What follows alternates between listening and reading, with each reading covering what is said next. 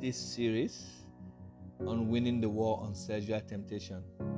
What a journey it has been for the last 6 weeks, discussing lessons from the book Everyman Battle, How to Win the War on Sexual Temptation, One Victory at a Time, written by Stephen Arterburn, Fred Stoeker, with Mike Yorkey.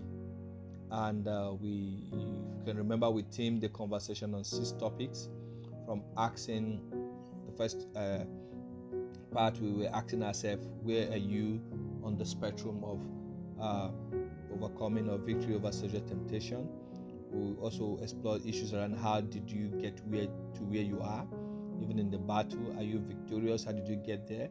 Are you still struggling? How did you get to the point where you are? And we also talked that we reminded ourselves in part 3 that victory is a matter of choice. So victory is possible, but if you really want victory, it's your choice. No one can force it on you. Victory is about choice.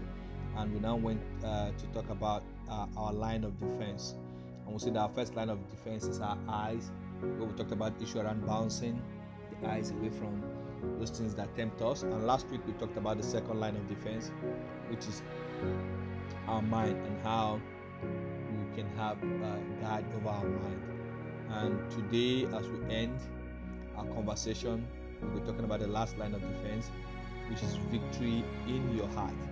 And before I dive deep into sharing on how we can get victory in our heart, I think it's important to remind us, I don't know if we've said it in any part of the 6 series, the last 5 series, that to remind us that pornography isn't the standard for sexual relationship or practice.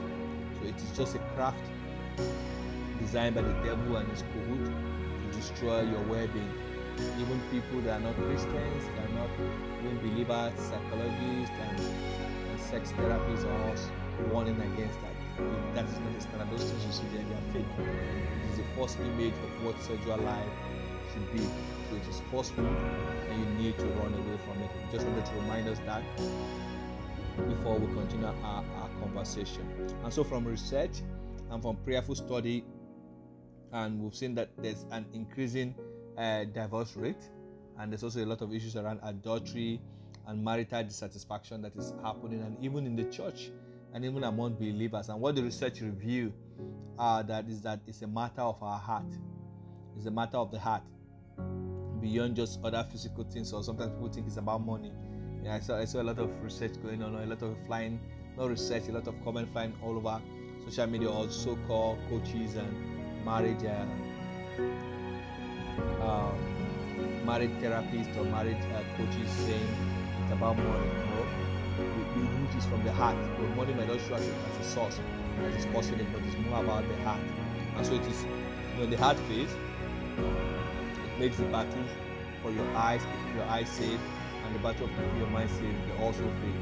So it's all about the matter from the heart, and we'll dive deep into it now. That we must first ensure that your heart is consumed with God and His purpose for purity. And so once your heart is consumed with God, then every other issues, like even the issue of money that we're talking about, does not come to play into it. It's more better managed. So once for you to have victory, to build this line of defense, you need to allow your heart to be consumed by God. If you know, the first reaction also in doing this is that we've been charged to cherish our wife, only our wife, to cherish them. I will encourage you to go do your own research and come up with different definitions of what it means to cherish something. And so, though we know that our podcast is most targeted at men, but I know that a lot of women have been following this series and they've been listening to that. So the same thing is that for you as a woman, you need to cherish your husband. And for those that are single, they're not yet married, you need to cherish God. For the married, in addition to cherishing God, they cherish their spouse. And so it is important. And why God asks us to cherish Him and to also cherish our spouse is because that is a test of our character. That's how God tests our character to see, are we building godly character to Him or not. And so, in all of your sincerity, I want to ask you a question. Can you see right now that all those romantic words you type to your wife every morning, or you type to her during birthday and occasions and all of that, all those romantic words you write down on social media that we see every day, to be honest, can you say your heart can honestly say that you meant everything you've written there? Can your heart really say, well, yes, I really mean this about my spouse? Or is there doubt? And if you have any doubt, it means the command to cherish, you need to go back to it. And also a quick reminder to tell us that the command to cherish our spouse is unconditional. And so it's a command that does not have any condition to it. It does not mean that, okay, if my spouse does not do this, I will not cherish them. My spouse does not do ABC, and they don't get my faithfulness to them no matter what they know. That's not God's command. It is unconditional. And so while I was recording this podcast, or when I was writing, trying to meditate and see how I'm going to summarize the final part of the book and share with us this podcast, I had to pause to take the quiz in my heart with the Lord, and I had to say, okay, how do I care about my wife Busola? What do I do to her? Do I really cherish her? All of the word I tell her every day that I type to her, that I do to her, do I really mean them? And so it's very important that you need to go back and always sit down to check our heart. And so, have you set imaginary conditions in your heart? Sometimes we have a lot of imaginary conditions that, if she wants me to do this, if I must cherish her, this must happen. Sometimes you're saying, I wish that my wife would do this more for me and I will give her the best. I wish. So you live in a world of fantasies. Just keep sending different hurdles that your partner need to cross that they're not even aware of. They need to cross before you give them all of your heart. So you want to make them that they might have to make peace. For example, some will say, they have to make peace with your family. Some they have to dress or speak like the way you want. And sometimes there might be some of the unspoken challenges or struggles that you're having as a partner in a relationship, and you're not speaking it out, and it's making you not to really fully 100% give yourself to your spouse. And let's be honest and let's be factual here, is that there is nothing wrong with having expectation. However, the trouble here is that in God's kingdom and for Christian marriages, such expectation should not be a standard for you to determine if you're going to cherish your partner or your loved ones. So if those expectations are not met, fine. If they are met, kudos to you and plus to your marriage. But you must play your own part and your own role. And so to those of us that are married, you attest to it that regardless of how long you dated your wife before you got married, you don't still know each other very well. Every day, you begin to discover new things about yourself. You're getting to know yourself, some hidden things, some hidden conditions of the heart. And sometimes through marriage is even helping your spouse, your partner, to expose what is in their heart that they're not even aware of. And so it is important that we need to trust the Holy Spirit to keep helping us and drive our heart towards God, not to be dependent on our spouse or putting conditions for them to change. And so that's the first battle line to overcome sexual temptation, is to even have a clear heart, a heart that is one with your partner. So it is also important to track things that you've picked on.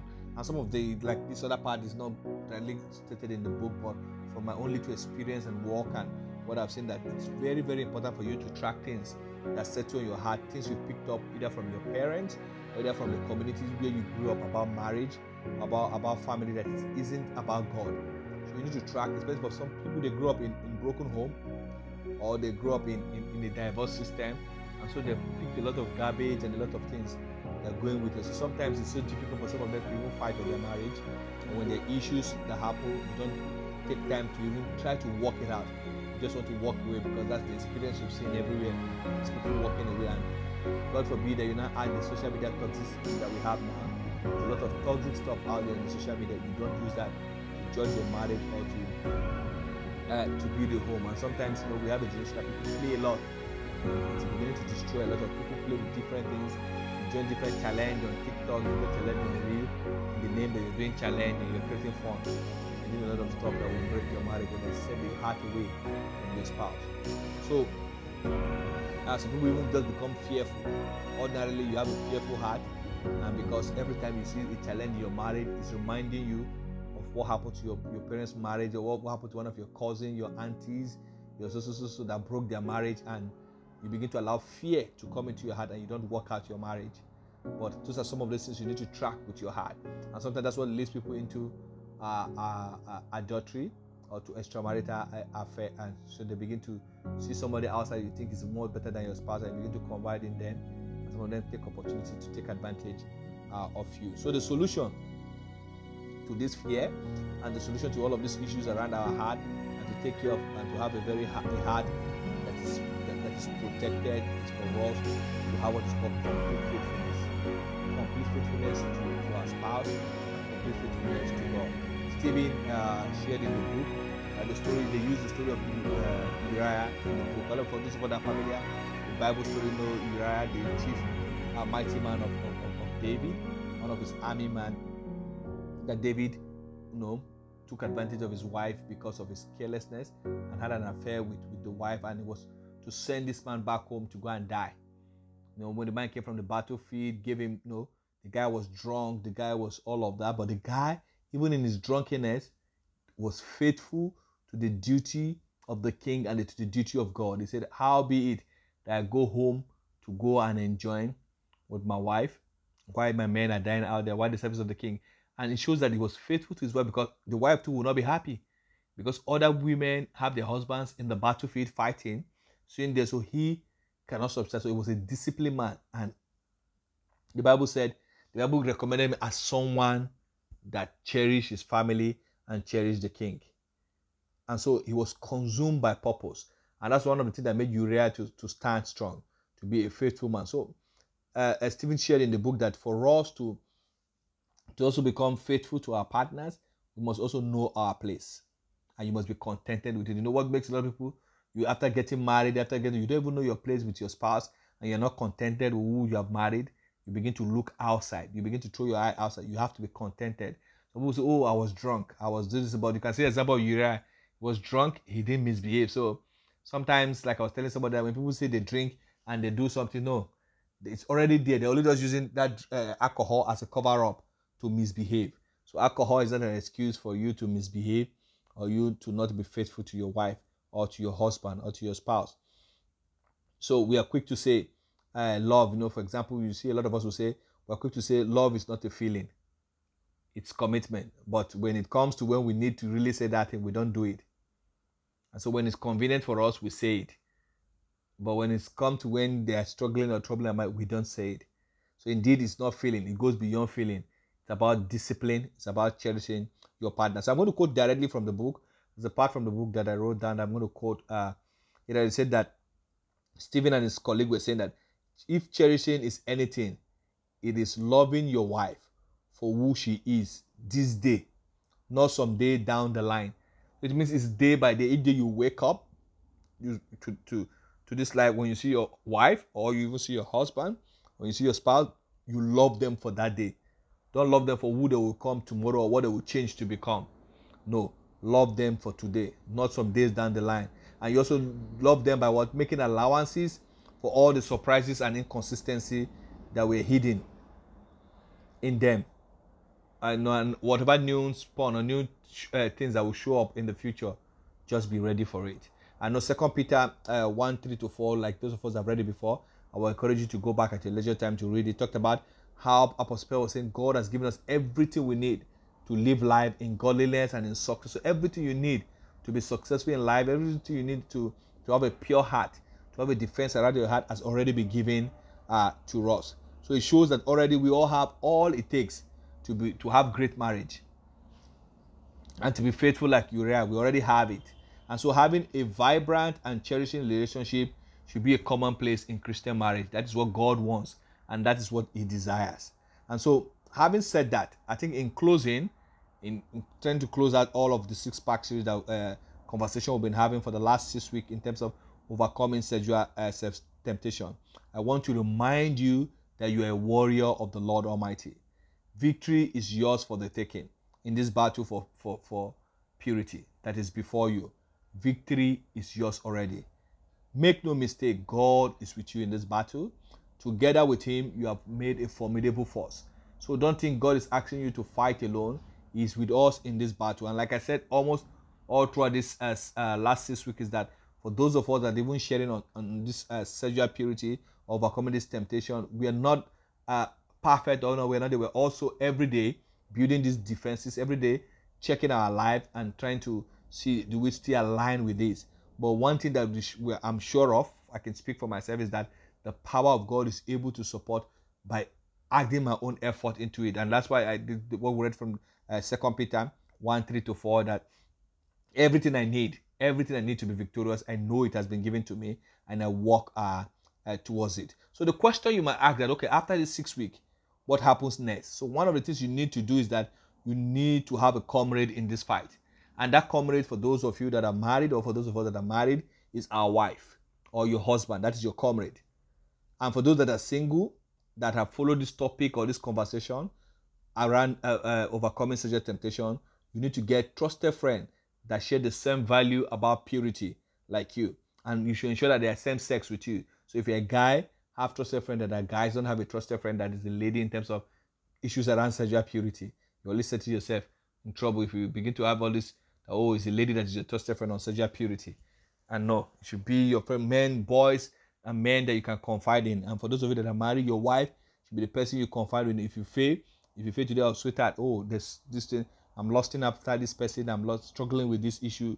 You pray together and you can work out those plans out. And so let them hold you accountable, even in marriage. And for those of you that are single, have partners that will hold you accountable until you get married.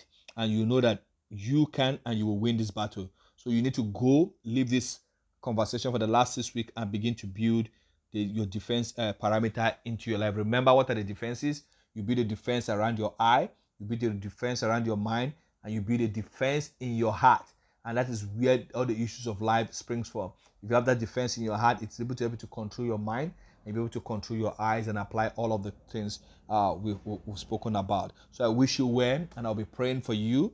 And I've already prayed for all of you again as I was releasing this last episode on this conversation, that God will help us, that as men will be victorious, as men will cherish sexual purity in a generation that is full of a lot of perversion and a lot of unfaithfulness in marriage, that our marriage will not be that, and that God Almighty Himself will help us. So next week, we might be taking voices from the feed, maybe to hear some conversation from women around what do they say in terms of sexual purity and requests from men, and maybe take a few voices from men.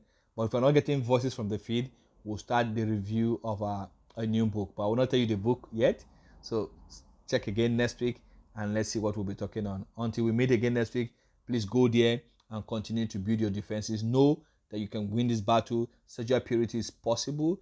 Faithfulness is possible in marriage. And abstinence is possible until you get married. Not just abstinence from physical sex, but abstinence from even polluting your minds and involving all of the perversion and corruption that has filled our society. God bless you. I love you all. Bye-bye.